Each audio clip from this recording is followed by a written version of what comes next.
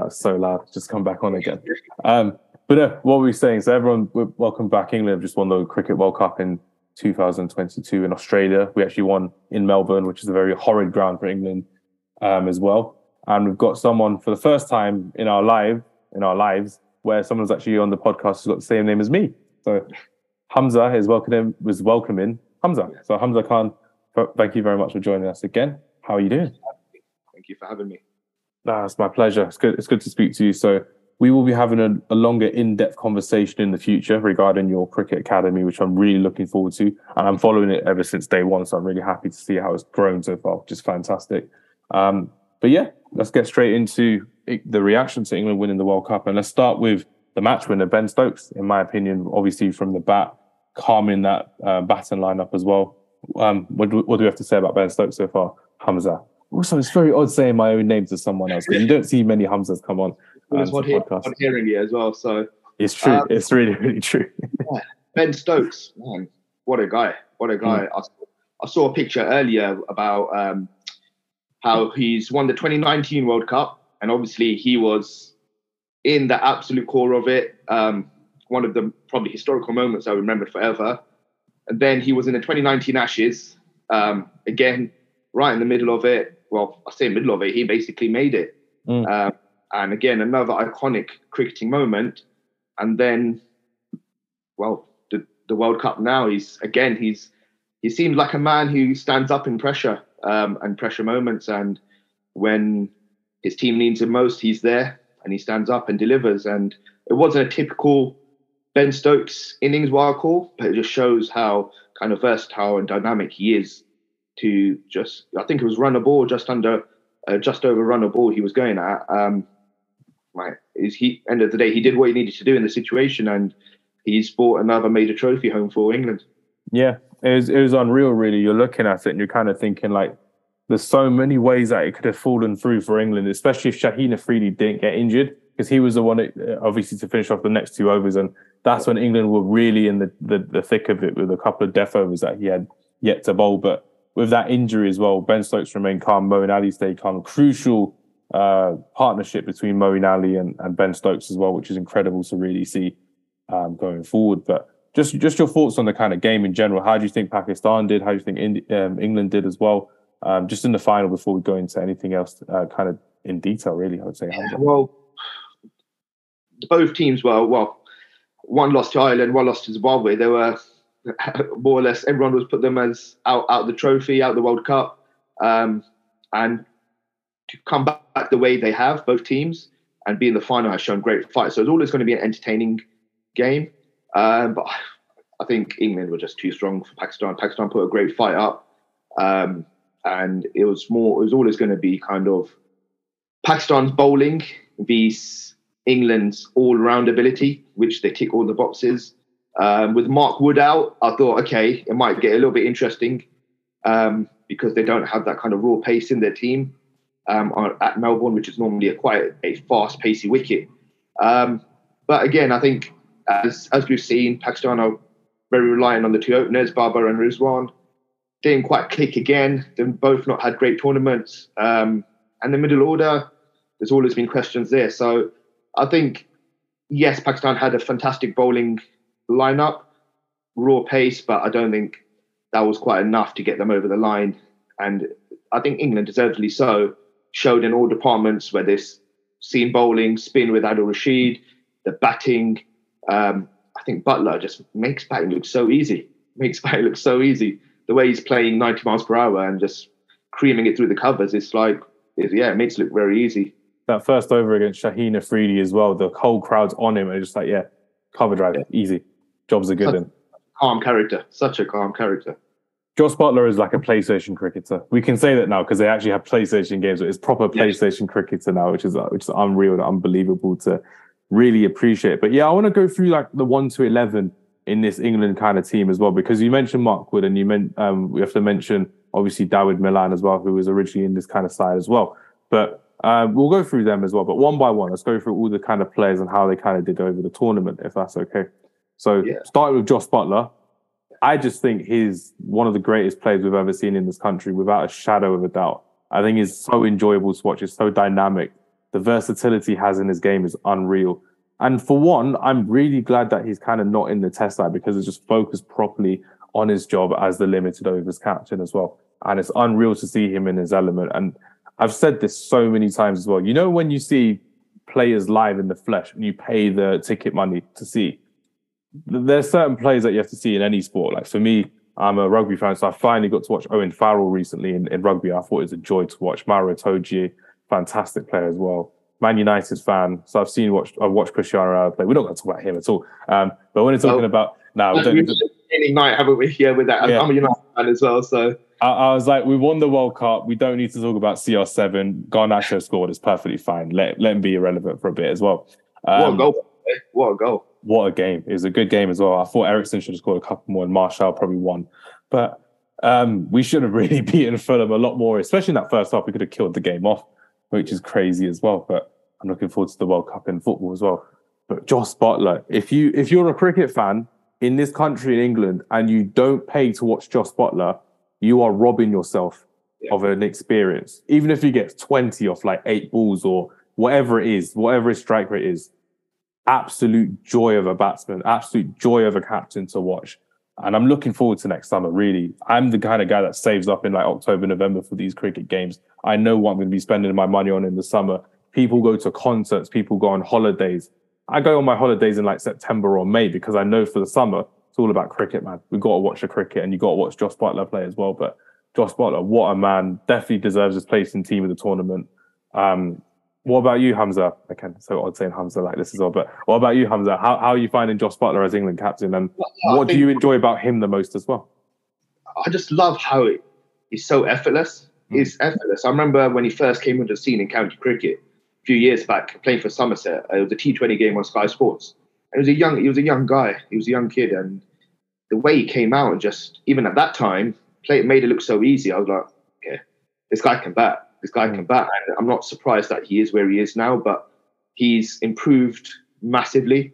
And it's just, as a cricketer, as a fan is one thing, but as a cricketer, when you've played a bit of cricket, when he's playing 90 miles per hour plus and so effortlessly without kind of jumping about or all of that sort, just creaming it through the covers, you're thinking, okay, damn, this is just he's a special talent. To be able to do that you have to be one of a kind. He definitely is one of a kind, and for him to do it so consistently over the years as well. When Trevor Bayliss came in as coach as well, you're kind of like, this is in Jos Buttler's element as well. And you're seeing how he opens the batting in T20 cricket, and you're looking at how well he does going forward in the power play. And especially a lot of teams nowadays, they're coming into that kind of phase where England would kind of not pioneers, but in the six that over the 6 T20 overs that you'd have, they'd absolutely go all guns blazing for it as well. Some teams try and do it and they fail. Some teams do it and they do very well. And I think with Jos Buttler, Jason Roy, Alex Hales, who have seen Johnny Bairstow as well open the baton in T20 and one day international, we've seen how well you can do and how well you can get ahead in the game. And that's why I love it when England are chasing in games, because you know what they're going to go through and you know how they're going to go about their business. And on to the next player, Alex Hales. What a redemption story for him as well after coming back into the single squad. We've all spoken about Ben Stokes being a redemption story, but Alex Hales was another one especially, which is great to see. What kind of qualities have England kind of missed from seeing Alex Hales come into the team for the first time in like 4 years, I think it is? Yeah. Obviously, look, he's had a quite controversial kind of last few years. And I think he's held his hands up and owned what he's done. And I think he's an example to every player. I know some may disagree that he shouldn't be back in the team, but he's served his punishment and he's come back. He's worked harder and he's shown in the semi-final, he's a match winner. England play the way they do. They have a free license to play up top. And I think when you look at it, he's moved Jason Roy out of the team. And to do that is a big thing, because Jason Roy is world-renowned, hard-hitting opening batsman. And to do that, there's obviously some sort of trust and some sort of belief behind the England team from what he's done. I know that he has a lot of performance from 100 county cricket, etc., to back that, but he's got to actually do it at the big stage, and he done it in the semi-finals. Didn't quite come off in the finals. He got done by Shaheen's magic, but sometimes when you get a ball like that, you kind of put your hands up and say, fair play.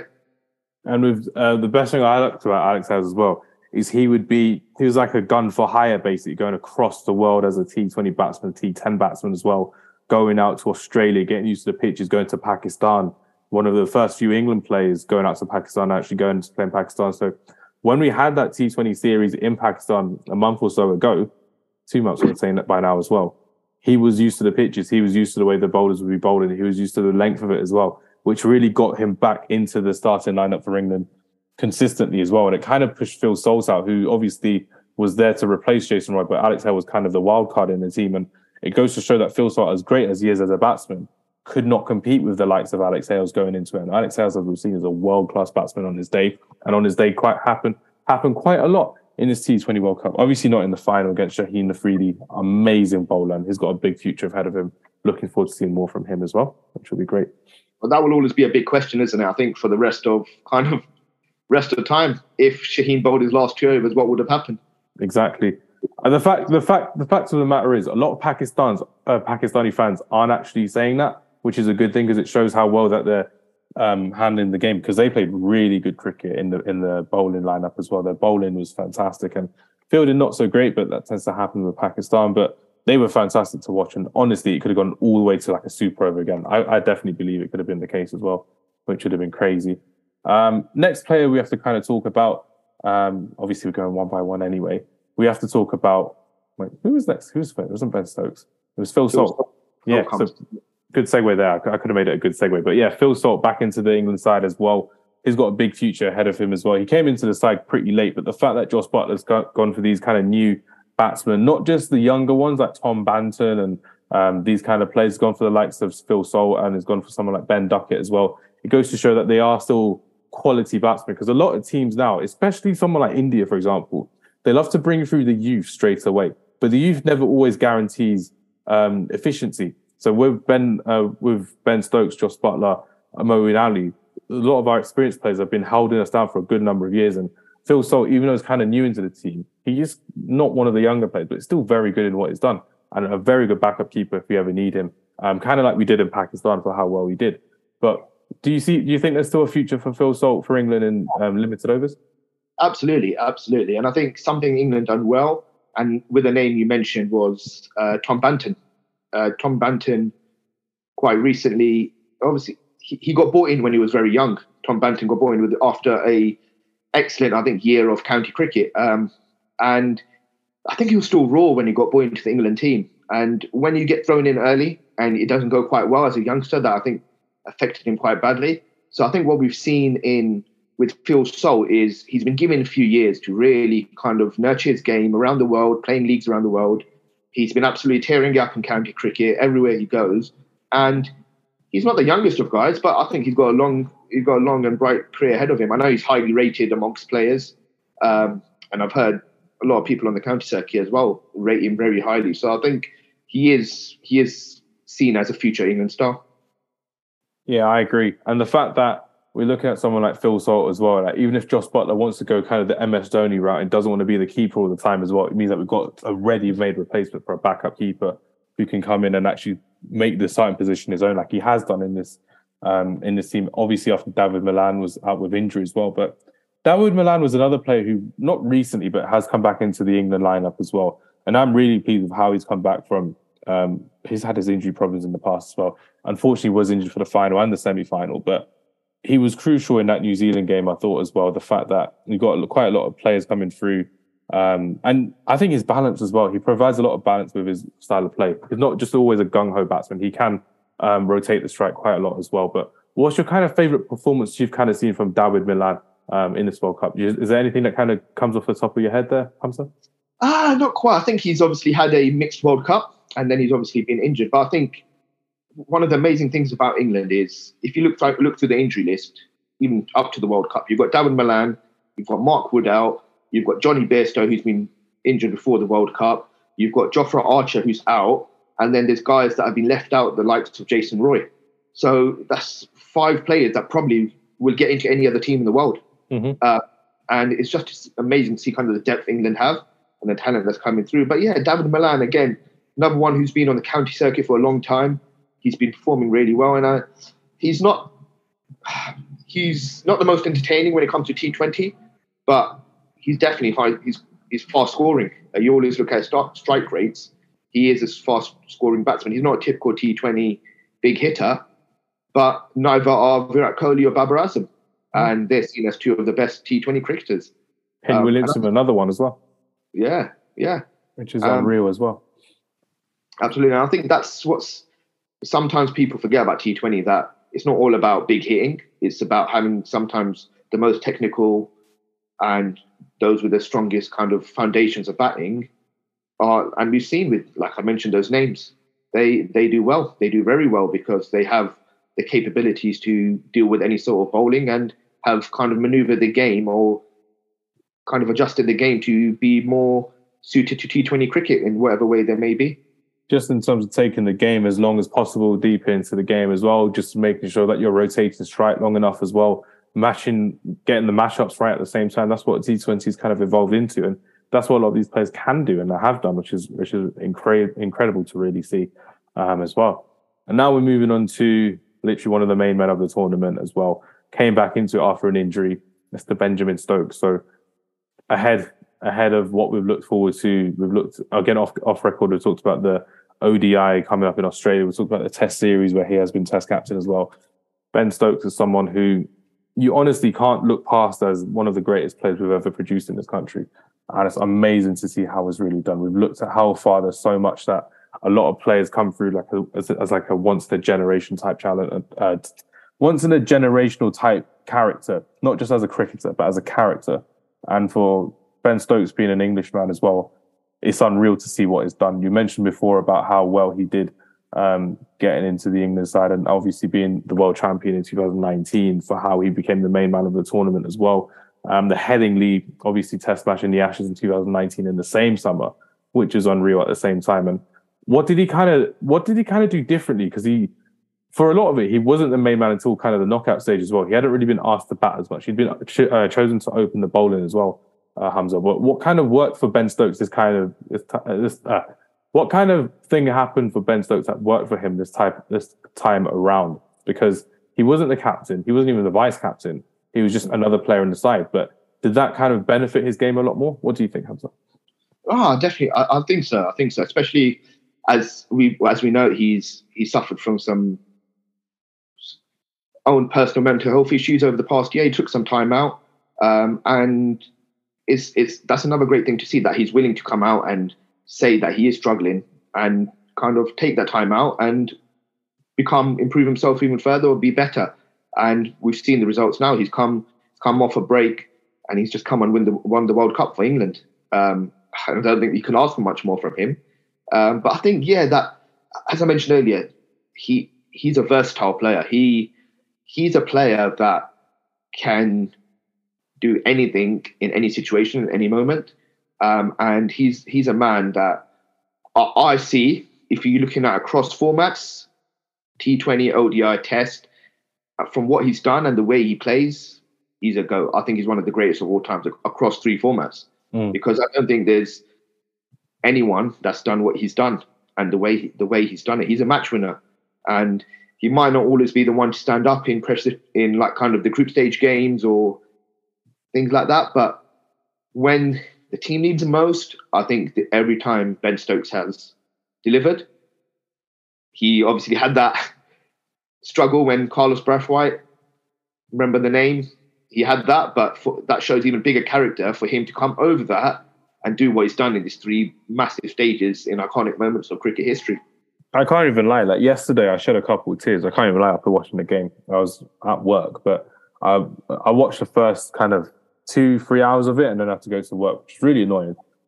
If people from work are listening, sorry. But yeah, literally, I was just kind of there like watching it on my phone whilst working. I'm just kind of there like, come on, like you got this. Every time I look back on my phone, got like 20 to win, 15 to win. Stokes is still there. Stokes is there. Ali's there. I know Ali's gone out. Now we've got Livingston in, but Stokes, for him to hit the winning runs, it just submitted his status in English cricket history. One of the greatest players we've ever seen in our lifetime, ever in history. And he's got the trophies to back it up. He's got the runs to back up. He's got the wickets to back it up. He's got the accolades to back it up as well. If he needs to be Sports Personality of the Year again, I do not mind seeing that, because literally this time last year as well, I think we saw it on the Barmy Army Instagram page or something, but basically, just to repeat what they said, this time last year, he wasn't even playing for England. He was coming back from a mental health break to kind of help England in the Ashes in Australia. And he was a shell of himself, which was really sad to see. And you're just kind of there like, maybe he came back too early. And then the change of captaincy in the Test side as well happened, where Ben Stokes came back as the new kind of Test captain, which was fantastic to see.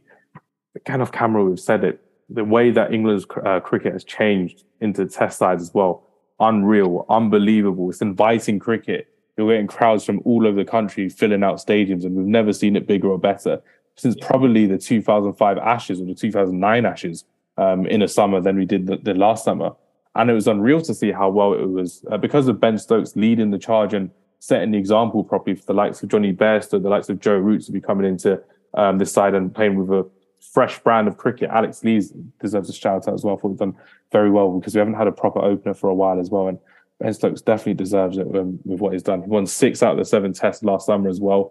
Obviously, like you said, with his mental health issues, he had to release his documentary. And you can see in his documentary that he was struggling even to film it. He wasn't himself. He was upset with himself. And that's the kind of pressures he had to deal with. He had to deal with his father passing away. Has had to deal with the press going after him for a good number of years, the Bristol incident, the thing with the Sun. And it was awful to see, because people just want to bring... we don't see it as much in cricket, which is fair. It's really nice to see. But you still see it in the media, where a lot of people are trying to bring national heroes down. They're trying to find a bad way of looking at this guy, and they're looking at a bad, negative way as well. But realistically speaking, he is England's Superman. He is one of the best players we've ever seen. Again, like I said about Jos Buttler, if anyone's listening to this, and obviously we'll pop this out onto your Cricket Academy social medias as well, Hamza. If anyone's watching this and you have the opportunity to make a day of it and go watch Ben Stokes play cricket, do it. You won't regret it. You'll tell your kids about it. You'll tell your grandkids about it. All of that. And honestly, it's going to be absolutely incredible to see where Ben Stokes leads this England side next, because double world champions already, Test match team, that's the next kind of goal I think Ben Stokes will be going for as well. But like you said as well, just before, winning the T20, I'm going to ask you that question. Is this proper redemption for 2016? Do you think it is? You couldn't ask for anything more, could you? Couldn't ask for anything more. To kind of see where that same West Indies team have even failed to qualify for the World Cup, and that same England team has obviously come through and now have finally won the World Cup. And I generally think, even you put Mark Wood in that team, that's a complete T20 side. Yeah. They haven't got any gaps there. They haven't got any gaps there. It's a complete side to cover any situation. Sam Curran, I'll come to him in a bit, but he's unbelievable. Unbelievable. The way he's brought his game out as well, brought his game forward and delivered this World Cup has been unbelievable. But yeah, mate, double world champions, kings of white ball cricket. Oh, mate, it's a good time to retire, if you ask me. It's a good time to be alive when you're watching it as well. It's literally the golden age of English cricket, which is unbelievable to see. But yeah, we'll move on to Harry Brook now as well, because we could talk about Ben Stokes the whole day, but we're obviously going through one by one just for this episode as well. But realistically speaking, Harry Brook, he hasn't set the world alight in this tournament, but he's been a really good replacement, in my opinion, for Johnny Bairstow as well. So the fact that he's held his own in this kind of in this big stage, in this big tournament, he did very well in Pakistan. He proved me wrong personally. I thought we should have taken Ben Duckett instead of Harry Brook, but I'm really glad that obviously Jos Buttler went with Harry Brook, and he's brought a bit of composure in that batting lineup as well, which is really nice. Bit of balance, like you said. Not everyone needs to be shouting, but what's the future holding for Harry Brook, Hamza? Oh, again, I think he's obviously one of the younger lads that's come through, and he's an exceptional talent. I remember watching one of the games in the recent Pakistan series. I can't remember. I think it's Haris Rauf or someone. He just stepped away, him for 6 over extra cover. And some of the shots I see of him, he's a real talent. He's a real talent, and I hope he carries that on. Obviously, he's had a mixed World Cup, but I hope he kind of continues to develop and not go down the kind of Tom Banton route where he's struggled. I hope he gets the support, but he's an exceptional talent that I think any country in the world will be very lucky to have. It's that thing as well of him being a world champion and him being in that starting lineup as well. We could have easily gone for the extra bowler as well, but Jos Buttler trusted him to be in there and keeping Livingston and Ali and Curran down the order as well, which made it so much easier for them because they could be rotated as bowlers, they could be using different ways, and it made Harry Brook a lot more accountable for what he was doing, and especially in the final as well. Didn't hit the biggest of scores, but the fact that he kept himself composed, worked with Ben Stokes in those middle orders as well when I think Wasim was coming into it as well, and Shadab was doing really well bowling. So they held their own and he held his own, which was refreshing to see. And like you said, you don't want him to be like another nearly man in this kind of team. He's won a World Cup. Let's see him win another one. Let's see him get forward in this England side as well. Potentially a future England captain. You never know where this future could lead with Harry Brook, which would be good. Absolutely. Yeah. Now your boy Moeen Ali. Yeah. Take it away, man. Take it away. Oh, man, I think Mo, I still don't think he gets the credit that he deserves for what he's done for English cricket, and in all formats. The amount of games he's won for England cricket, whether it's Test match, I still remember his hat trick against, I think it was South Africa in Test cricket, at a time where Graham Swan just recently retired. England needed a spinner. He stepped up at the time, and then in ODIs he stepped up, whether it's as a bowler, as a batsman, he's been there, and T20 cricket as well. And for someone to be, again, a double World Cup champion and be a big part of not just the last couple of years, the whole journey throughout the years, he just doesn't get, I don't think he gets enough credit. He's a match winner, the amount of games he's won in situations. And when you get match winners like that, they will have days where they get out to a shot that doesn't, it's not quite the perfect textbook shot, or they'll have days where they get out in interesting ways. But when you're going to be a match winner, you have to take those risks. And Moeen Ali, unbelievable on the field and off the field, amazing guy as well. And I think he deserves every success and he deserves every praise from everyone. I can't speak highly enough of Moeen Ali for obviously what the things he's done off the pitch. The way that the ECB have managed him marketably as well has been fantastic because he's gained a lot more recognition. And you know how it is in England with Islamophobia and with racism in sport, and it's crazy to see. Moeen Ali puts it to bed. He really puts it to bed. Not when he's playing bad or when he's playing good, just when he's playing.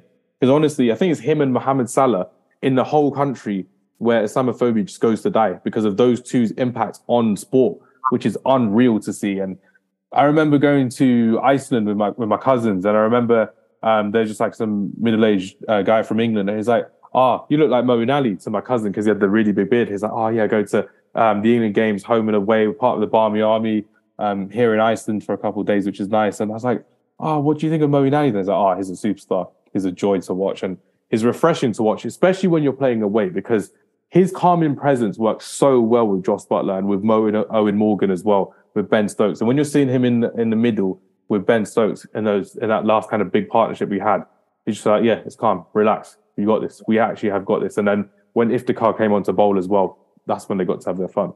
And when you're watching Moeen Ali have fun on a cricket pitch, you're having fun watching England play cricket, which is a joy. And even if it's playing in the IPL or franchise cricket elsewhere, you're having fun watching Moeen Ali playing. Wherever he's gone, he's made an impact. He's made an impact. And like you said, having an impact on the field is one thing, but off the field, the impact he's had over the years, the way he's represented all backgrounds, but obviously Muslims in sporting, professional sports, has been amazing. And I think the way he conducts himself and brings himself across is something that the reason he has so many fans, because he is so humble about it, and he's a nice, honest guy.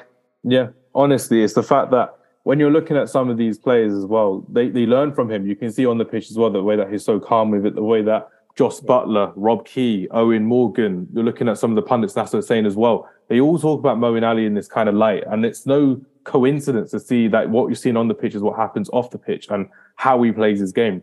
He's taken a bit part role this time as well in the World Cup, not really bowling because he's kind of there for the matchups, letting Liam Livingstone, who we'll talk about next as well, come into bowl because of the leg spin and Australia being more effective against the off spin against the right-handers that we've seen quite a lot. But when he came into bat against Pakistan, I was like, nah, you're good. And I'm enjoying watching you play as well. And a lot of people nowadays, when you're watching some of these players play, you're remembering that a lot of these players that you've seen coming into the team. I remember going to watch him against India in the test match in 2014, one of his first few test matches at Lord's. And I was like, this is really nice to see because he's a really good bowler. He's very efficient, very calm in the middle of the pitch as well. And I remember just going to watch him again against Afghanistan in the World Cup 2019, trying to get to that 400 mark, last over, trying to just hit six after six after six. And the fact that you're watching these kind of players grow through it, and he was, again, one of those kind of guys in 2016. Looking at the end, we'll look at the kind of players that were in 16 and in 2022, but he was one of the guys there who got his retribution because he did really, really well in that tournament. And he was an absolute joy to watch in that tournament. And we definitely was again in this one. But shout out Moeen Ali. You deserve all the credit in the world. And you've made so many people happy just by being you. And that's a very good lesson for anyone in cricket and for anyone in sport, which is incredible to really see. Absolutely, man. Liam Livingstone. Is he Kevin Peterson regen? What do you think? No, you know what? I think he's different. He's what I call a modern generation T20 batsman. Yeah. He's based his game around T20 cricket, power hitting, and he is good at it. Good at it. We know that's what, I remember watching the final on Sunday, and as I mentioned before off camera, that my family are diehard, a lot of them are diehard Pakistani fans. So I was watching with my brothers as well, and they were obviously supporting Pakistan. I was more supporting England. So I think England must have lost 2 wickets, and you see the lineup come at the bottom, and you still got you've got Salt, Stokes, you've got Moeen in there, you've got Livingstone, but even underneath that you've got Wokes, Curran, Jordan, Rash, and they all can bat. So it's just an unbelievable lineup. So for Liam Livingstone, it gives them that license to just go out there and whack it. And he's the guy, if he comes off on his day, he'll win regardless of the situation. He'll win the game. He was really good at his bowling as well. He may have been expensive in his over as well against Pakistan, but in that India game as well, controlling it with him and Adil Rashid as well, kind of limiting. I think it was after Sky went out. I think Pandya came in and Kohli was in as well. So you're just kind of there like, okay, cool. You're limiting what they can do, which is fantastic. And that was a key little mini win that you saw in the England side as well, when they're getting the dot balls just mounting up again and again and again, mounting pressure on the team, starting off batting. And it worked really well having Liam Livingstone as a second spin bowler as opposed to Moeen Ali. And I really appreciate the fact that you're looking at Liam Livingstone as like, oh yeah, I'll do this for Joss. I'll be more of a bowler. I'll be lower down the order, because we used to kind of see it the other way around with Ben Stokes and Liam Livingstone. So Livingstone will be higher because he's like a last 5 over type of batsman compared to Ben Stokes, and Ben Stokes would be bowling a bit more as well. Ben Stokes only had like the 2 or 3 overs per game. Livingstone would have 2 or 3 overs per game. I think 2 in the semi-final, 3 in the semi-final, 1 in the final, but lower down on the batting order to allow Moeen and to allow Brooks to be up earlier as well, which is incredible. But where do you see Liam Livingstone's future? Do you see him as a middle-order batsman, again, having that kind of freedom, or do you see him further up in the order for T20s? Personally, I think with what England have coming through, what England have, like we mentioned, the likes of Hales, Salt, Butler, Stokes, all guys that have got plenty of cricket left in them. And I think we will see him in that middle-order 5, 6, 7 role, where he's able to come in the last 5 to 8 overs and just take a game away from anyone. Yeah. And I think that's what he does best. And that's what we'll see him. He's capable of coming in and getting 50 off the last 5 overs. So that's what I think we'll see of him, and that's where his future is in the England team. But what he's added to his game with that bowling off spin to lefties, bowling leg spin to right-handers, I think that's something that's very valuable to England. Very unique. Very unique. And as a captain, that's an absolute joy to have, because it gives you so much more options. And that's still with having Mo as a bowler on the side. So, like I said, that England team is just so complete. It's unbelievable. It's going to be hard for someone like Jofra Archer to get back into the starting lineup as well. Uncanny. These are good selection choices England have for the first time in years, and I'm really looking forward to seeing what the future holds for us as well. Now, one guy who didn't make the T20 squad last time around because he was injured, who's now become the MVP and England's leading wicket taker in this tournament, the guy you wanted to speak about a lot. And I will listen to you speak about it, because I could listen to anyone talk about Sam Curran every single day of the week. What did he bring to this England side that just gave us that X factor? What was it from Sam Curran? And I know a lot of people will say, it's because there's a left-hand bowler. But Reece Topley, who was injured, he was a left-hand bowler. But Curran offers something way different. What was it, Hamza? Look, when in cricket, when you say to anyone, we've got tall. Well, we got a fast, destructive bowler. Instantly, you think tall, strong, big guy who's going to run in and absolute just kind of hit people on the head. Mm. Sam Curran's changed that. Sam Curran has come in, and he, because of the way he is, his build, he's shorter than a lot more other fast bowlers. He's still bowling the same pace, but he's bowling something that people are not used to facing. The batsmen are not used to facing. Everyone's used to facing tall, strong bowlers that kind of hit it into the pitch. Sam Curran's different. He's a skiddy bowler. He can bowl a quick bouncer. He swings it both ways, and his variation at the end, in the depth, is unbelievable. It's the way he bowls his off cutters and the way he knows when to bowl it is something that he's brought into his game over the last few years. And I'm really happy for him to see the results finally being shown and giving that MVP status and getting a top wicket taker this tournament. And he's no mug with a bat either. We've seen him playing some really good innings. So I don't think we saw enough of him in the bat this tournament. But he's someone that is another absolute fantastic all-rounder England have and will have for a long time. Where is Sam Curran's best cricket going to come from? ODIs, T20s, Test matches? Where do you think it's going to come from? I personally think he's a white ball cricketer. Yeah. I personally think he's a white ball cricketer because, as I mentioned, having that skiddiness, having that something different in the game is something that white ball batsmen will find it hard to get away. Mm-hmm. In Test, I think Test is a different type of game. It's different bowling where it's a lot more about consistency. Again, but saying that, he's done well in Test cricket as well. So I still remember him getting Virat Kohli out at Edgbaston on, I think it was one of his first few games in Test matches as well. That's why I'm like, with a lot of these England players, you want to see where they're going to have their best cricket and where they're going to be ending up as mainstays in the team, because you don't want to see them chopping and changing all the time as well. It's like Joe Root. He hasn't officially retired from T20, but he's not going to get into the side because there are better T20 players out there, and he's kind of accepted it and has moved forward with his Test career and his ODI career, which is fantastic. You're going to see that with Ben Stokes who's retired from ODI. Kind of a joy to watching T20. His highest ever score was only in the final, which is crazy. And obviously Test matches, we've all seen what he's done. But Sam Curran, like you kind of said, T20, ODI kind of bowler, being a mainstay, a number 8, a number 7 in that kind of side. Another kind of all-rounder coming through as well, like you said, with the bat. What a joy to have. Yeah, he's just, like I said, he offers something different. I can't think of any other bowler in the world that kind of, at his height, is coming in and bowling 90 miles per hour and swinging it. His variety is exceptional. 65 miles to 90 miles an hour with the height, with the build he's got. Unreal. Yeah. And like you said, every pressure cricketer trains hard. But when you're training hard against the typical fast bowler, and then you suddenly got Sam Curran coming on, not really getting much bounce, it's just so skiddy, but then he's got a quick bouncer in him as well. It's not something you're used to facing. So going from that to playing that in a match at 90 miles per hour is not something easy to do. And we've seen everyone struggled. Not just giving the wickets away, but actually getting him away. So he's been very economical as well as getting wickets, which is good to see. Yeah. And I'm looking forward to seeing how Sam Curran does. Hopefully he stays fit. Hopefully you see a lot more of him in the future, because he is the future of English cricket. No doubt about that with Sam Curran. Next man, Mr. Reliable, literally someone that we've seen a long time in English cricket, who I've probably said, again, it's the first time probably talking about cricket on camera, but I've said for a good number of years, he's probably one of England's best ever white ball fast bowlers, Chris Woakes.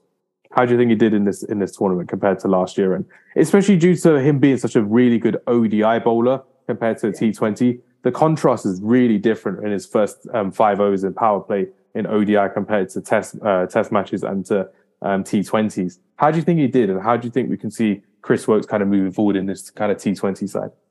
Well, Chris Woakes is someone that we've seen in almost every squad over the last 4 or 5 years. He's not played every game, but he's in every squad.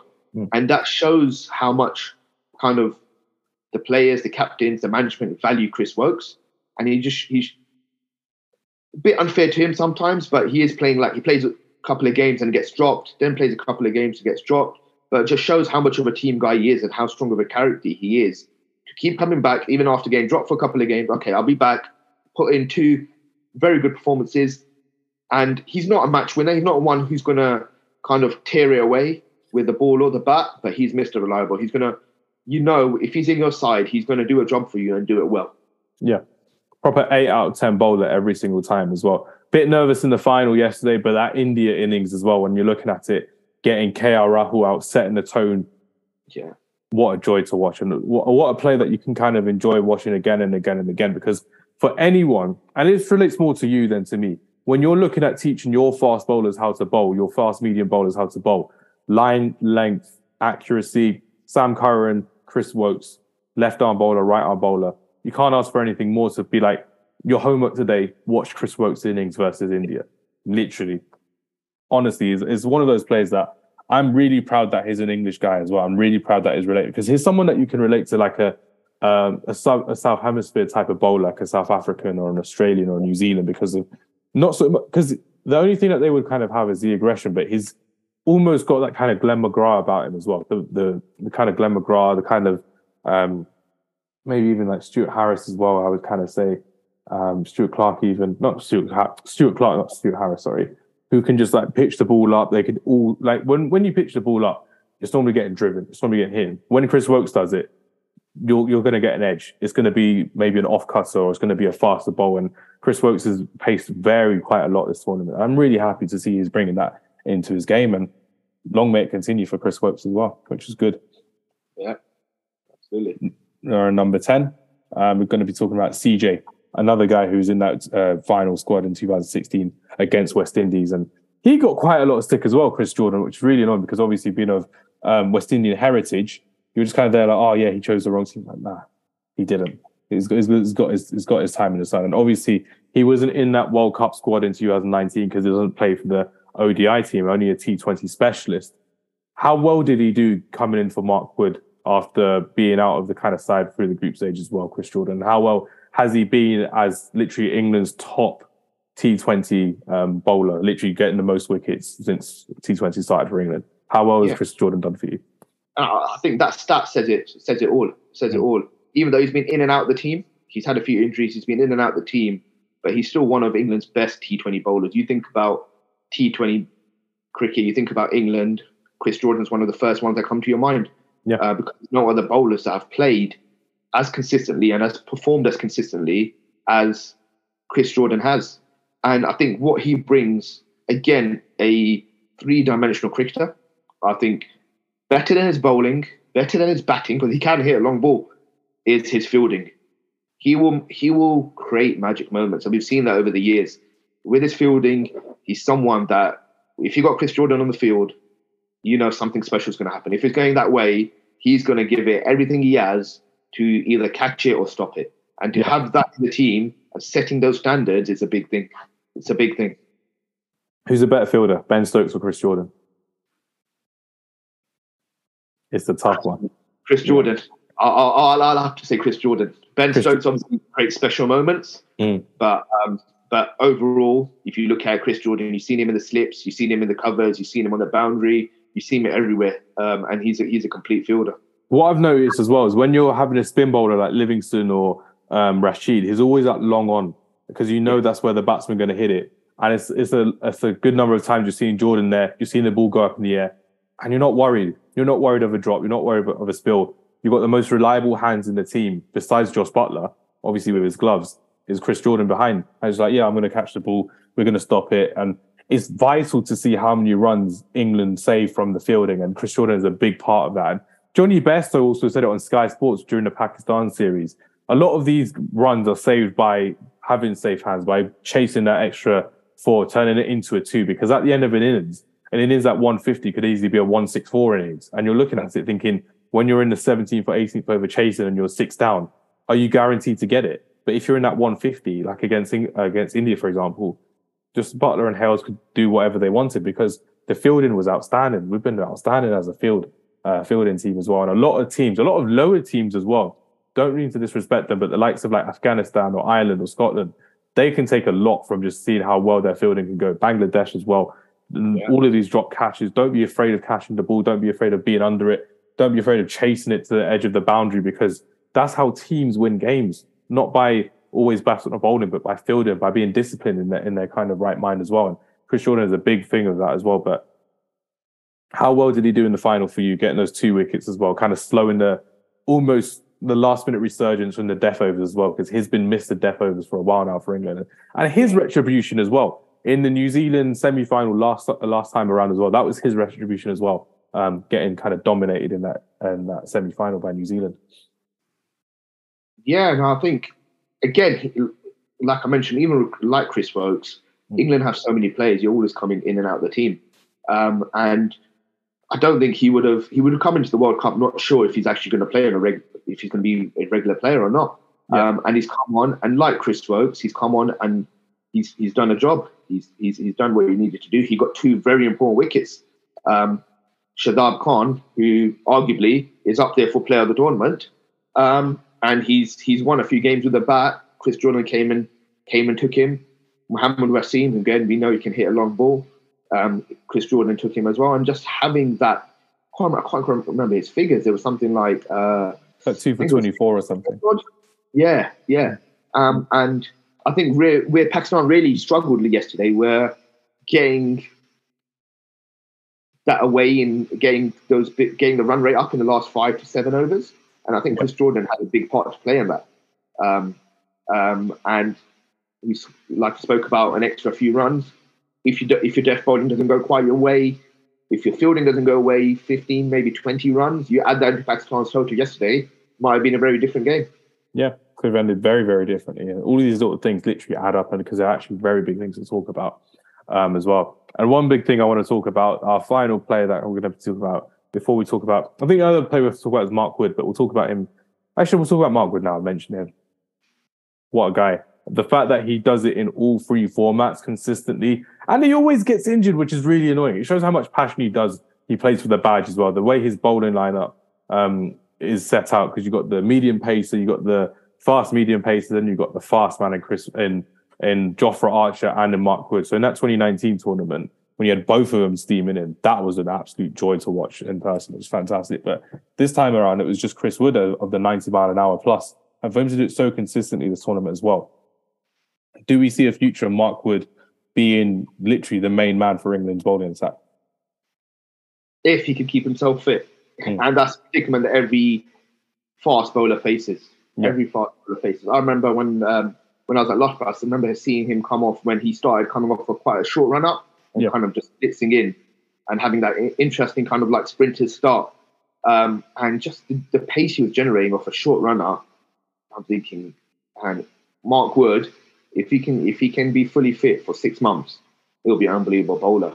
And I think we saw that. We saw what he'd done against Pakistan in the series. We saw what he'd done earlier in the World Cup.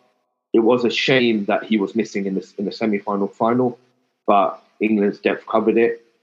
Again, similar to Archer. Imagine having a T20 side and Archer and Mark Wood opening the bowling against you guys. That's problems right there. Honestly, exactly. Problems right there as well. And it goes to show as well, even with Shaheen Afridi, there are a lot of people probably didn't really understand why he came off after being injured, but that's how you can ruin a career of a bowler, by forcing them to play through injury, bowling at that kind of speed, because it could detriment them for the next 2-3 years and their actual development as well. So the fact that fast bowlers need to be looked after a lot more is really nice to kind of see that it's being taken a lot more seriously now, because unfortunately for someone like Jofra Archer, he was being overused by Joe Root in the test side as well, being overused for this impact bowler as well as an opening bowler sometimes in some of the ODI games in the same kind of summer. He still hasn't properly recovered, which is really unfortunate to kind of see. And that's why Mark Wood is looked after so well now, because whenever he's injured, it will take as much time as possible for him to recover. Hopefully the same for Shaheen Shah Afridi, because he is a special talent from Pakistan. And I think Pakistan will be relying upon him to be their key bowler for a good number of years as well. But shout out Mark Wood, double world champion. Definitely deserve it. What a player. Last but not, and we can see the most of him now. That's for England, for world cricket, really. Exactly. He could easily be there for another 5 years as well, bowling and proper bowling at the death, middle overs. And he's someone who we've seen as a middle over bowler in the ODIs as well, who's like, you want to look forward to watching Mark Wood play, because it'd be like Archer and Woakes, or it'd be Woakes and Willie, whoever it would be. And now you're seeing Mark Wood actually turn up in a lot of these games. And it's credit to how he's been managed. It's credit to Trevor Bayliss, Matthew Mott, Owen Morgan as well. In a way, Chris Silverwood as well. But yeah, I would kind of see how Mark Wood does going forward. Last but not least, Adil Rashid, your boy. My brother. He, man, honestly, words can't explain how proud I am of him, man. Rash, I'm gonna send you this. Congratulations, bro. And I'm proud of you, man. It's like, honestly, from kind of being a part of his cricket journey over the last few years and knowing that at one time he was having these issues and going with Yorkshire, he was on the fringes with Yorkshire, and to come back the way he has over the last, I think, about 8 years, and to be a mainstay in the England team and all the names we spoke about, it's a big thing. It's a big thing. And I still don't think he gets praised enough. But England, yes, but in world cricket, about how well he's performed over the last few years, whether it's ODI, T20, he's performed at every big occasion. And he's your typical kind of leg spinner. When you think about, he's your typical, he actually looks to get it up there, drift it, spin it, pass the bat with a couple of googlies in there. A lot of modern kind of T20 spinners you see, especially leg spinners, the modern way is to kind of dart it in and bowl a lot of googlies and a lot of variations. Rash, man, he goes in. You saw yesterday, he bowled the first, I think it was 4 balls to Iftihar Ahmed, and he just, boom, pitching middle and off, spinning past the bat, pitching middle and off, spinning past the bat. And I think that was just an absolute joy to watch. And the same comes to me. I've been lucky enough to spend a lot of time with Rash and Mo, and how humble these guys are off the field and how hard they work on the field, but also off the field for the community. I mean, they deserve every success. And double world champions, I don't think they would have I don't know if he's quite hit them yet themselves, but if he asked them 5 years ago that you'd be ODI and T20 world champions, double white ball champions, kings of white ball cricket, yeah, it's unbelievable. And I think they are both they are legends of England cricket, and what Rash has done over the last years, performing all over the world. He's got, mate, it seems like every time he plays Kohli or Babar Azam, he seems to get them. He went through a spell where he kept getting Kohli. Babar Azam, there was a stat yesterday, I think he's got it about 4 times in the last 5 games they've played. That core ball was iconic. That's going to be replayed for years to come, that on with Adil Rashid as well. And you're looking at how well Adil Rashid's done. I want to take it back, before we end this podcast, I want to take it back to when Owen Morgan brought him into the side when there was a change of captaincy after the 2015 World Cup, when Alistair Cook was captain, and you had a very different white ball team. And you're seeing these kind of changes that came about as well. The likes of Jason Roy coming in, Alex Hales was in there as well. They brought back Liam Plunkett, and they brought back Adil Rashid after being in that England side. I think he came in way too young, in my opinion, around 2010, 11 or 2009, if I remember correctly, because we hadn't had a... Yeah. I think it was in South Africa. I think we brought him in, or somewhere or other we brought him in. And you're just kind of there like, oh, he's back again, and he's good. He's very, very good. And like you said, he was on the fringes of Yorkshire around the kind of time as well. And honestly, I think I'm not over the top when I say this. He may be one of the greatest spinners England's ever produced of all time. Definitely white ball cricket, but of all time in all formats, I would say. I was going to say this while we carry on. For me, personally, and I know everyone's going to say I'm biased as well, for me, he's the best spinner in world cricket right now. From what he's done, you tell me another bowler that's had the same impact as him in the World Cup. In the World Cup, you obviously 2 or 3 World Cups, 2 World Cup wins is one going to a final as well. No one's brought that consistency, that elevation in spin bowling since probably like Shane Warne, Anil Kumble, Matthias Muratharan.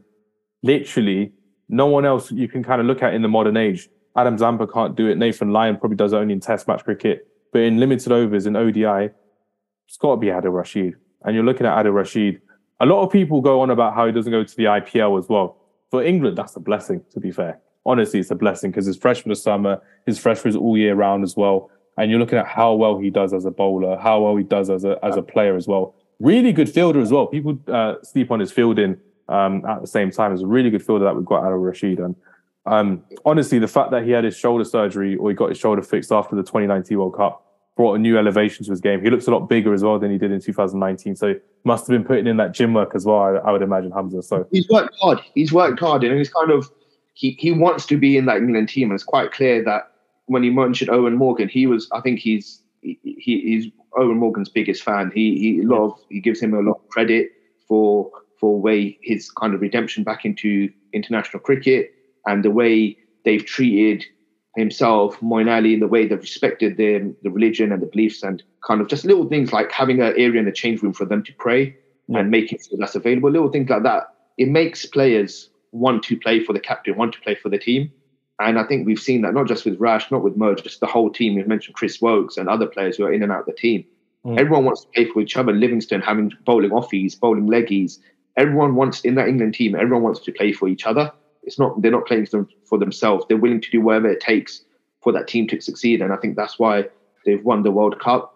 And yeah, when it comes to it, I think obviously we've seen Rashid Khan, who's been quite successful over the years, Shadab Khan. But I think if you look at over the last 5 years, if there's any spinner in the world to consistently and constantly perform at the world stage, no one's done it more than Adil Rashid.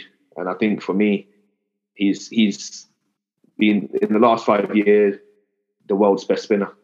Yeah. What way to end it? Because you can clip that and you can send it to your mate Adil and be like, yeah, I'm giving you some good press here now as well. Well-deserved press. Because the fact is, besides a couple of media outlets, a lot of the England press, when they give praise properly, which is really well done. And the fact that what I loved the most about yesterday was Owen Morgan being on the Sky Sports commentary team. You could see the biggest smile from every single player when they saw Owen Morgan.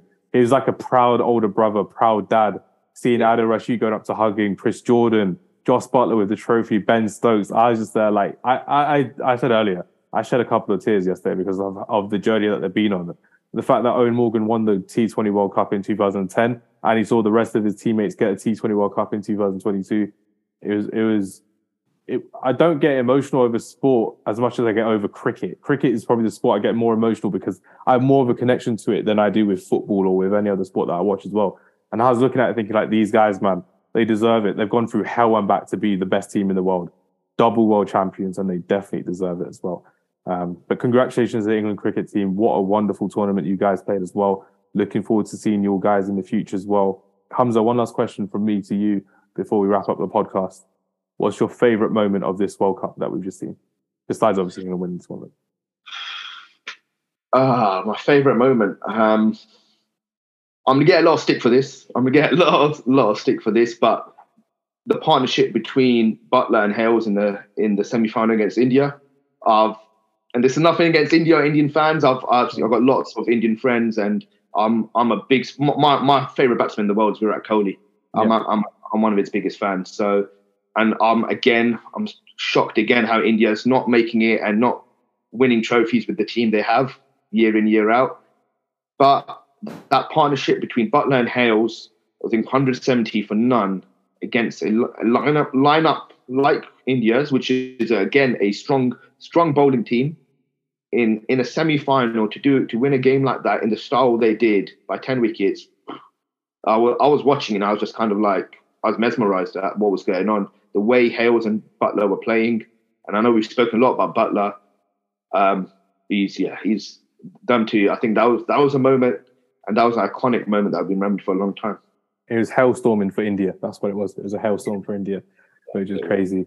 But I honestly was going to say the same. But Joss Buttler again against New Zealand, what an individual innings he had as well. Because for me personally, that felt like a quarter final for us because we had to win that game to qualify as well for the next round. Because I thought that we would beat Sri Lanka and we did. But that New Zealand one, the bigger test that we had, that was a really big tournament. Again, obviously last year's finalists as well. So I was really happy to see Joss Buttler finally get the praise, the worldwide praise he definitely deserves, because some of these players are generational talent. Some of these players that we never get to see for another 10, 15 years, and they're all here in the same squad all together.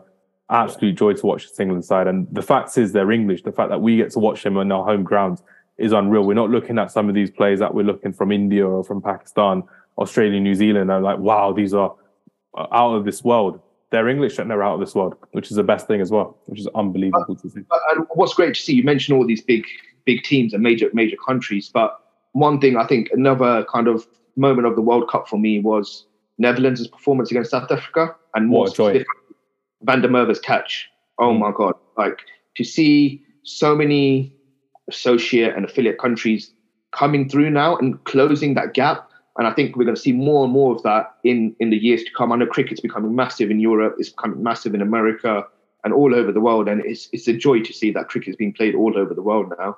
Exactly. And these teams are kind of keeping the likes of West Indies and these other teams out of the World Cup. And West Indies was so lax in that qualifier. I'm just kind of there like, you need to buckle up because you could be out, and they were out. Ireland, shout out to Ireland. They were fantastic in this tournament. Ireland's someone that's been working hard over the last few years and keep this kind of, there's one of those teams that kind of just keep biting, keep grinding. And I think this was, for me, one of the best World Cups we've seen because we had so many upsets. We had so many of these smaller teams showing that we're not here to just participate. We're here to fight. You see Ireland, you see Zimbabwe, you see Netherlands. You see these teams really fighting, and that's one of the best things about the World Cup, and that's what made the group stages so tight. It wasn't just, okay, these teams are going to kind of go through, or these 2 or 3 teams will just win every game. It was a real mixed bag, and it was a joy to watch, and a fantastic World Cup, and glad England have got it over the line with the team they had, and congrats once again to Rash and Mo and the whole England team. It's coming home. May not be coming home in the football, but it's coming home in the cricket. That's what I won't have hopes for that, yeah. Don't worry, you can quote me on that one as well. I know, listen, I don't think England are going to win the World Cup in the football, but we want it in cricket, and that's what I care about, and that's what Hamza here cares about as well, which is fantastic. But everyone, thank you very much for listening to this very special episode. Hamza, if you're ever down for another cricket episode, you know where we are. Even if you want to do it sparingly, it'll be good fun. Yeah. Well, lovely. Thank you for having me on. It's been a pleasure. I look forward to chat again sometime. No worries. Take care, man. See you later. Everyone, thank you very much for listening. Do follow Hamza on his Instagram page that we'll leave at the bottom of the link below as well. House of Cricket Academy, isn't it? House of Cricket Academy, yep, that's the one. Fantastic. Everyone, thank you very much. Take care and goodbye.